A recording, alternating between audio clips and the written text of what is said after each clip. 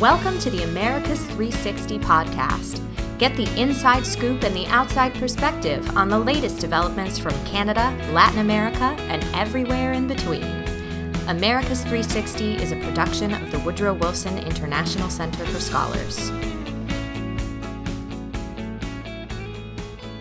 Hello, I'm John Milewski, and this is Americas 360, a podcast brought to you by the world's #1 think tank for regional studies, the Woodrow Wilson International Center for Scholars. Americas 360 is a collaboration among the Wilson Center's Argentina Project, Brazil Institute, Canada Institute, Latin American Program, and Mexico Institute. Well, in August, Brazil hosted leaders from around the region for the Amazon Dialogue Summit in Belém. They discussed taking a cooperative approach to a range of issues, including forest protection, climate change, indigenous rights, and cross-border crime.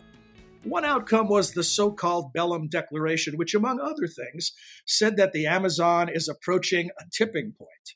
We thought this would be a good time to focus on Brazil and its role in the region, and its larger global role as a principal steward of the Amazon, with 60% of that rainforest residing within its borders. So we're going to begin our discussion with Bruna Santos, the Brazil Institute's director, and then we'll get to the rest of our panel in just a moment. Bruna, welcome. Thanks for joining us. Thank you, John. So let's start with that summit, and if you could fill us in on what were the key takeaways. Well, I think one of the key takeaways was the fact that the summit was underwhelming for many of us, including me. I think that the summit demonstrated the existence of important divergence within the region, and that may get in the way of a more robust cooperation, especially when it comes to defending the Amazon. I think that Brazil is a leading figure in environmental matters. There's no question about it, but it has yet to involve its neighbors in its more ambitious goals. So I think the meeting did not meet the expectations of many of the activists, many of the indigenous groups in Brazil. I think it also hindered Lula's goal to have all neighboring countries commit to ending illegal deforestation by 2030. And so the declaration in the end lacked concrete targets, including the one to zero deforestation by 2030. I think it was very disappointed, in a sense that we gave the world the message that perhaps the Amazonian leaders are not necessarily ready to lead the world's climate politics as we expected them to. So, but of course, I think one of the most sensitive aspects that came out of the summit was obviously oil exploration in the Amazon. And this was also a matter left out of the final document due exactly to the lack of consensus. And this is one issue that divides Brazilian government itself. We have Marina Silva, the Minister of the Environment, on one side, against the proposal of the Minister of Mines and Energy, Alexandre de Silveira. And then we have declarations from Lula. They're not necessarily following the same guidelines that Marina has been like saying and declaring over and over. What we've been seeing is that some measures that came out of the summit that were interesting and can be, if implemented, can be successful.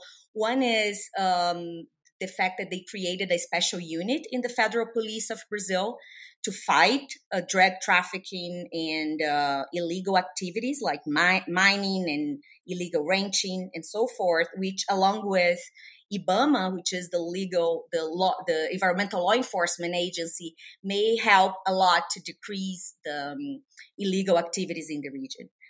Also, I would also mention that the reactivating the Amazon Cooperation Treaty Organization, which is a legal instrument that was established in late 70s and had only convened 3 times. The last time was in 2009 and finally convened again in Belém, is an interesting movement as well. But other than that, I think the summit as a whole was underwhelming. Was it underwhelming because not enough preparation was done in advance? Often when you see major agreements that come out of summits like this, the groundwork is laid in advance, and the summit itself can become almost just a coronation of sorts or a rubber stamp. Were there expectations coming in that were unrealistic based on the groundwork that had been done before the summit? I totally agree that the expectations were unrealistic. But I don't know if what would be enough groundwork for that. I think the summit brought to the surface problems that are coming. One, I think Lula expected the same alignment across the leftist countries in the region that he had in his first and second terms. It's a different region, especially when you look at Colombia and Chile, for example. When you look at Colombia in the statements that Petro did, I think he touched in one point that is extremely important, which is the contradiction that many of progressive politicians in the region have when it comes to ending oil exploitation. So I think that the divergences are more structural than necessarily things that could be addressed by some negotiations in advance. Changing political landscape that you describe in the region, what does that say about Brazil's larger role, both as a regional leader and as a global leader in this effort of ending deforestation? Has it changed in such a way that Brazil now is not in as much of a leadership position as it was previously? Well, it is a leader, a natural leader, especially due to the fact that, as you mentioned earlier, a big portion of the Amazon region, of the Amazon is in Brazil's territory, I think. But politically, it has failed to engage the regional leaders in commitments that are defining goals and deadlines to achieve and end deforestation. So yeah, we need to see more in that front to call Lula's leadership in this new term a real one that could deliver real results. Is that a function largely of the transition to the new leadership in Brazil? Because, I mean, it's been, about 8 months now that Lula's been in office? Yeah, 8 months. Yes, but I also think it's a result of, as I mentioned, the region, but also contradictions that are happening within his government. I don't know if you remember, but in his second term, divergences exactly about oil exploitation and the environmental issues were what caused Marina leaving his government. So this is not a new thing for anyone who follows Lula's politics. So we could foresee it happening. Those ambiguous declarations about oil exploitation in the region and the role of Petrobras and how IBAMA and the Ministry of Environment is not necessarily agreeing in that front. Great, thank you. Now I'm going to bring in the rest of our all-star lineup.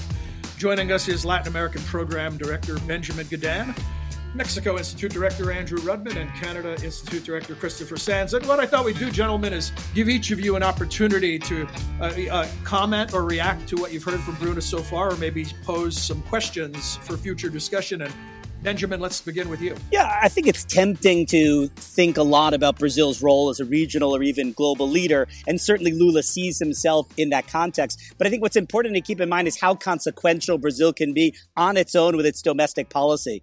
As Bruna alluded to, Brazil controls so much of the Amazon, and the future of the Amazon is so linked to the future of climate on planet Earth that what Brazil does at home is very meaningful and worthy of great attention. Thanks, Benjamin. Andrew. I guess I was sort of thinking as you were talking, but obviously Brazil or Mexico is quite far from the Amazon. And I think interestingly, I guess, is that in some ways, President López Obrador would have fallen on the same line or the same side of the line as President Petro, because Mexico is also extremely dependent on oil production.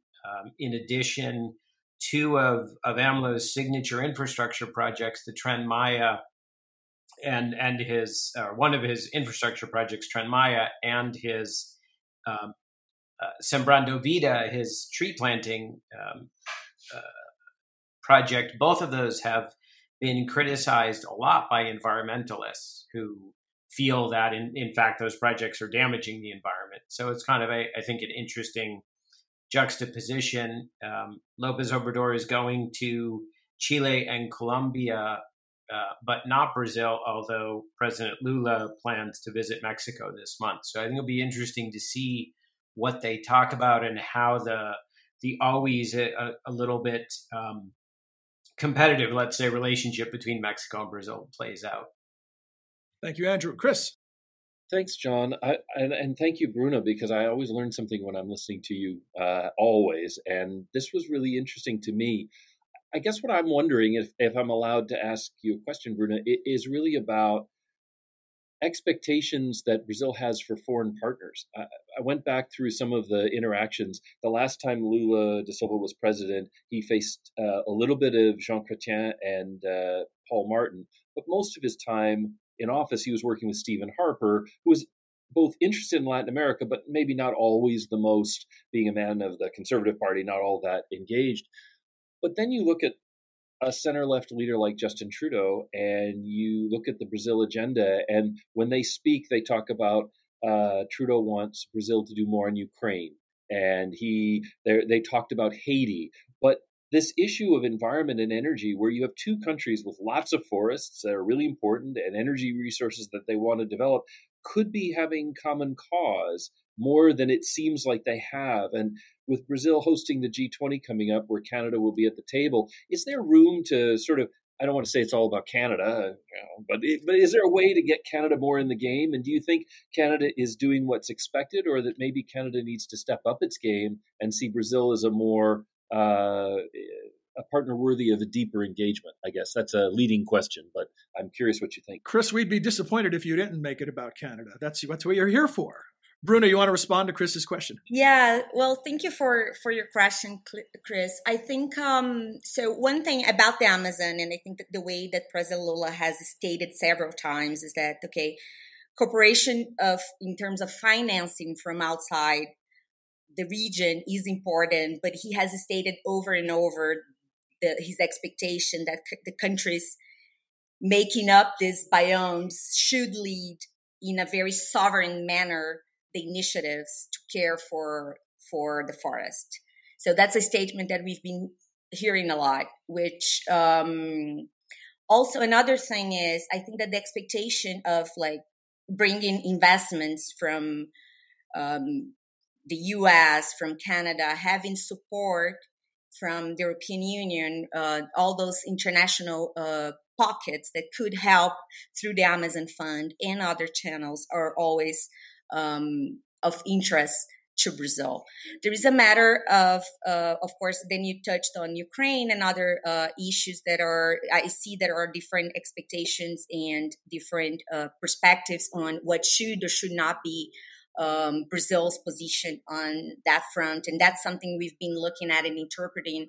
And the more I look and the more I talk to people here in Brasilia, especially, and listen to different ministers, is that Brazil is definitely hedging bets, as I always say, is like managing carefully in a way that they see within the Brazilian government today, they see the international order as uncertain.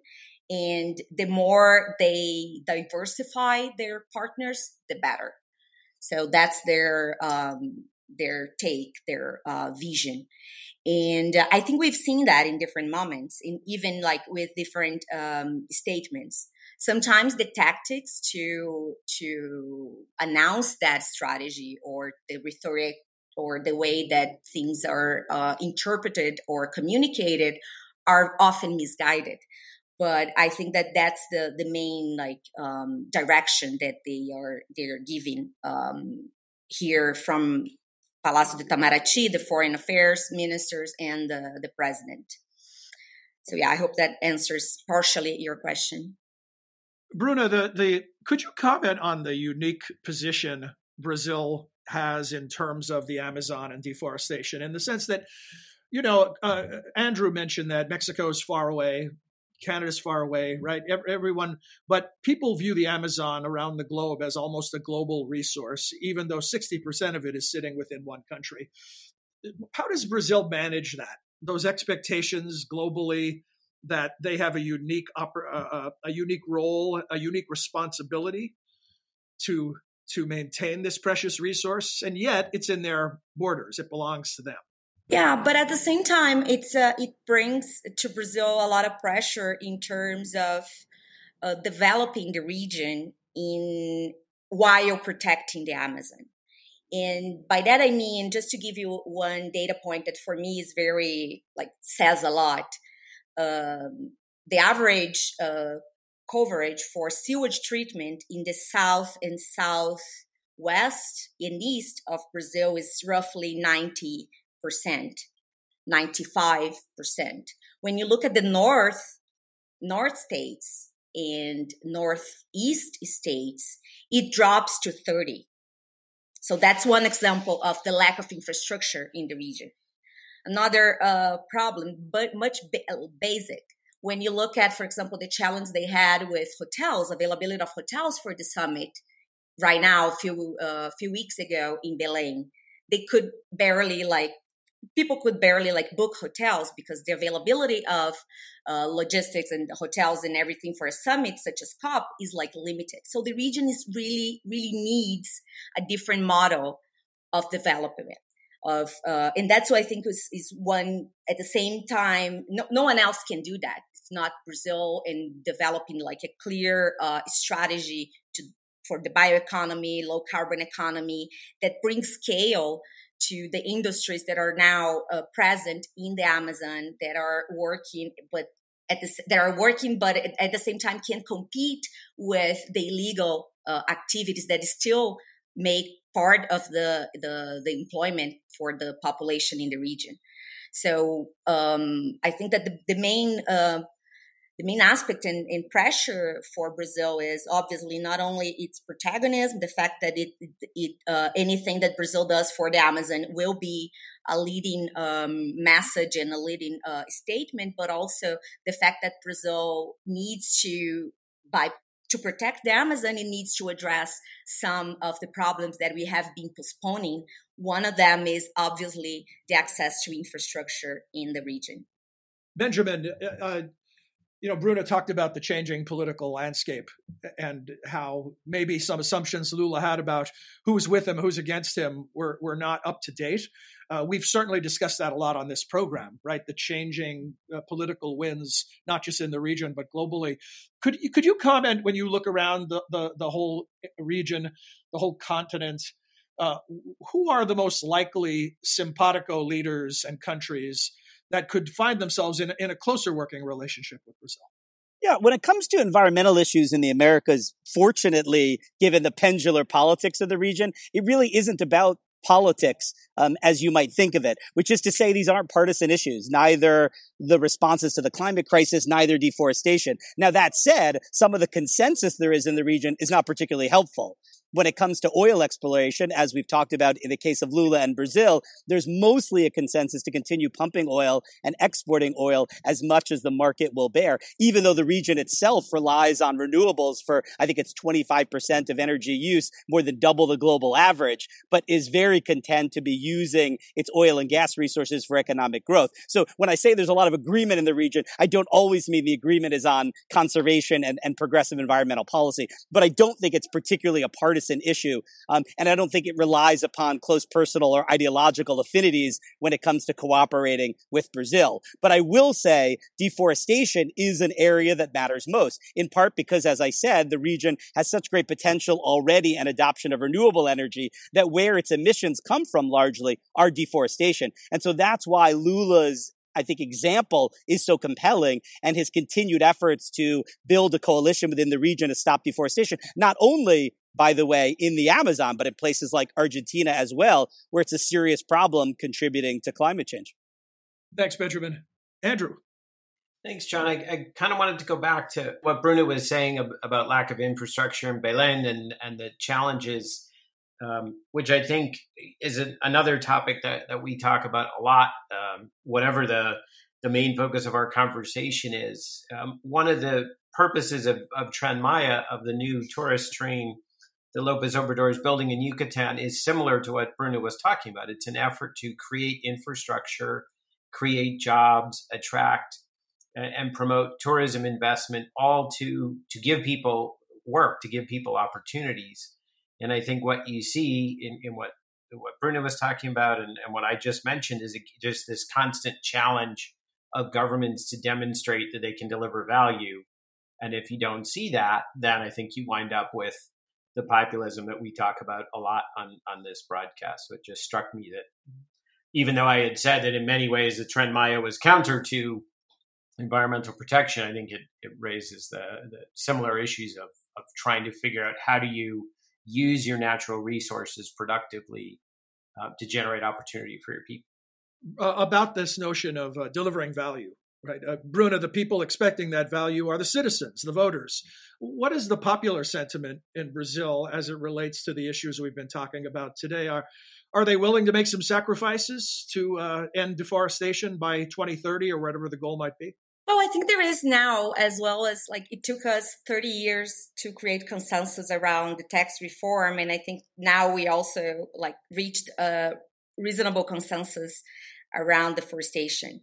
But I think that one of the things is important to mention, and you said it very well about the lack of perception of the capacity of the democratic governments in Brazil to deliver value, is one of the reasons why people are still with an understanding that they could see more value being delivered through infrastructure, through projects that are interventions in the real world during the military dictatorship.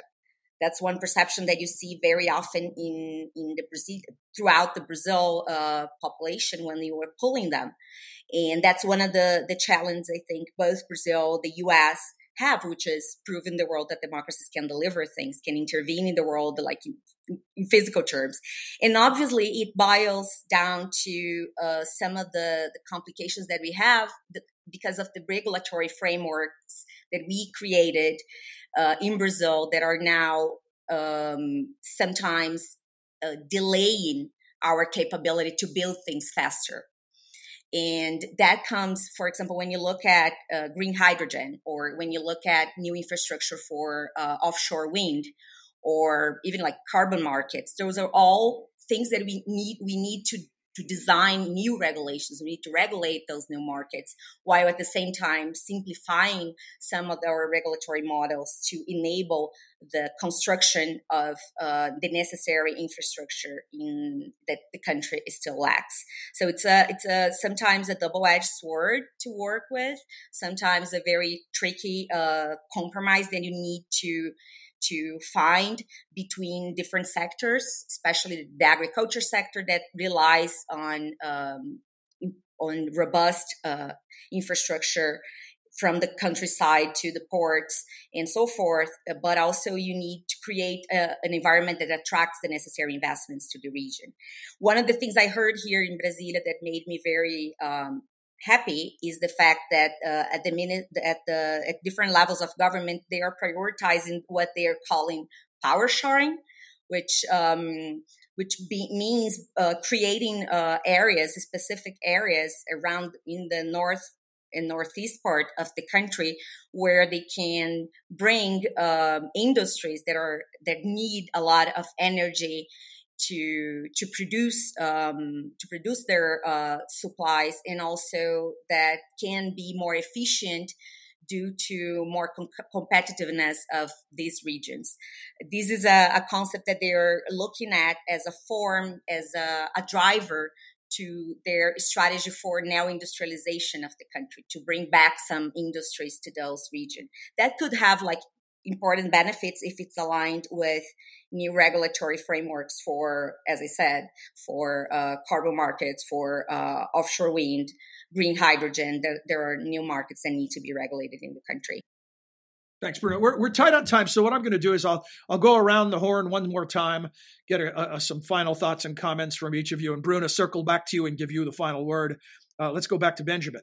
I'm glad we're talking about sort of all these sustainable industries. I think it's important because I think we have to recognize that on occasion, environmental protection will involve some economic sacrifice. We just saw a remarkable referendum in Ecuador where 60% of voters decided to pull the plug on oil drilling in a part of the Amazon rainforest in Ecuador that represented something like 15% of the country's oil production. So it was a significant sacrifice for a country that's really struggling. The response from the international community needs to be very ambitious in terms of supporting alternative industries. The same thing in Colombia, where a new president about a year ago came into office and wanted to end all oil exploration. And this is a country that depends heavily on the hydrocarbon industry for exports. I think for those kind of decisions to be sustainable politically, not just environmentally, the international community really needs to step up and show that there are alternative economic drivers. And that also absolutely includes the northeast of Brazil, as Bruna has been describing.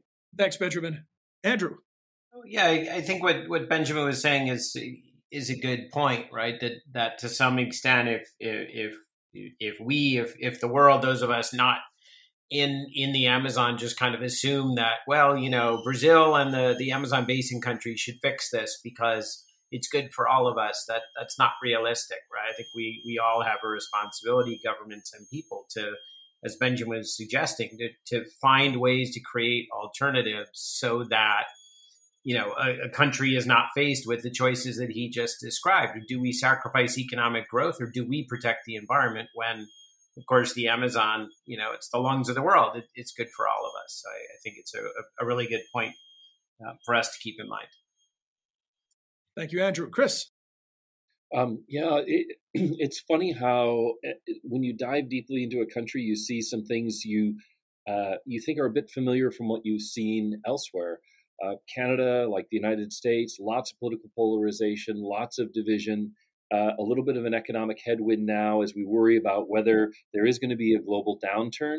And historically, we've really become very, I don't want to say selfish, but focused on our own basic needs when the economy turns sour. And the argument that we've been making about tackling environmental challenges has been based on, relative prosperity and relative good times, and that makes it easier to say affirmatively, we would like to have a cleaner planet. What I worry about is this sense that if we have a downturn and we have a lot of political polarization in so many countries, will it be possible to build majorities to move forward, or will we all hunker down and play a politics of least resistance, just going for the easy things, trying to hold the country together, but not have the capacity or the leadership to really do the things that might need to be done? And Bruna's the best person I know on Brazil, but I will say on the Canada side, I think it's a real worry. And I think there are other parts of the hemisphere that have that same problem. Bruna, thank you for carrying the major load today. And for doing that, we're going to give you more to do and give you the final word. Thank you, John. No, it was a pleasure. And I think that, one positive note that I want to share with everyone is the conversations, all the information that I've been collecting for 8 months on Brazil's new government and their environmental policy is extremely positive compared to what we mapped for the past 4 years. So that's a positive note that I want to end this. Also, for the first time, I went in a conversation with at the Ministry of Finance with advisors, and they told me all about how the green transition is a priority for them. The same happened in the Ministry of Industry. So you see that sustainability, that the Amazon, that green, the green financing, those are priorities that are being unfolded across the government, not only the environmental ministries like looking at it. Of course, there's the cost of coordination, but that's always an issue for a huge country like Brazil, but it's very important to see that the priority is there. So we should recognize that and applaud that and obviously be rationally optimistic about it. When we talk, I just want to say, when we talk about, obviously, the future of the Amazon, deforestation, and so forth, it's really important that we take into consideration two things. One is foreign aid. It's really rare to see foreign aid helping a country to build a state capacity, to enforce environmental law, to build the necessary statecraft to work on those matters. So that's one of the things I've discussed in the past with Marina Silva, and I think in Washington, and she said that, how can I turn your dollar into gas for the people that are going to enforce the environmental law in the middle of nowhere in the Amazon region? So that's one of the things that Brazil has been struggling with, which is the lack of capacity of the executive branch to deliver those enforcement policies, to enforcement measures, and also very often to deliver public policies itself. So that's one of I think the questions of the century for Brazil is how we are going to design a more agile governance model to deliver those things, considering that we don't have a horizon of lots of money flowing into government to have more and more employees and so forth. So what are the institutional designs that we are going to come up with to get it done? And second is just a final note about the summit. I think there were like minor events, but I think that the recognition by all neighboring countries that they cannot continue to destroy the forest, and that the illegal activities should be addressed by police force, I think they were important achievements that came out of it. Great. Well, thank you. Bruna, Andrew, Benjamin, Chris, as Hockey Hall of Famer, the big whistle, Bill Chadwick used to always say, knowing you is like going to college, educational, and I didn't even have to pay tuition. So thanks to all of you. We look forward to learning more from you in future episodes of the program. This episode of America's 360 was produced by Oscar Cruz, Xavi Delgado, and Aldrin Ballesteros. For more episodes of this podcast and others, visit us at wilsoncenter.org. You'll find a wealth of information on vital topics from around the region of the world.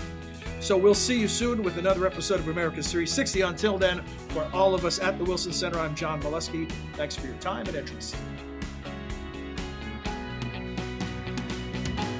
You have been listening to America's 360, a podcast about the innumerable ties among the nations of the Western Hemisphere. You can subscribe wherever you listen to your favorite podcasts. To learn more about our programs, please visit wilsoncenter.org. And please join us again next time for another episode of America's 360.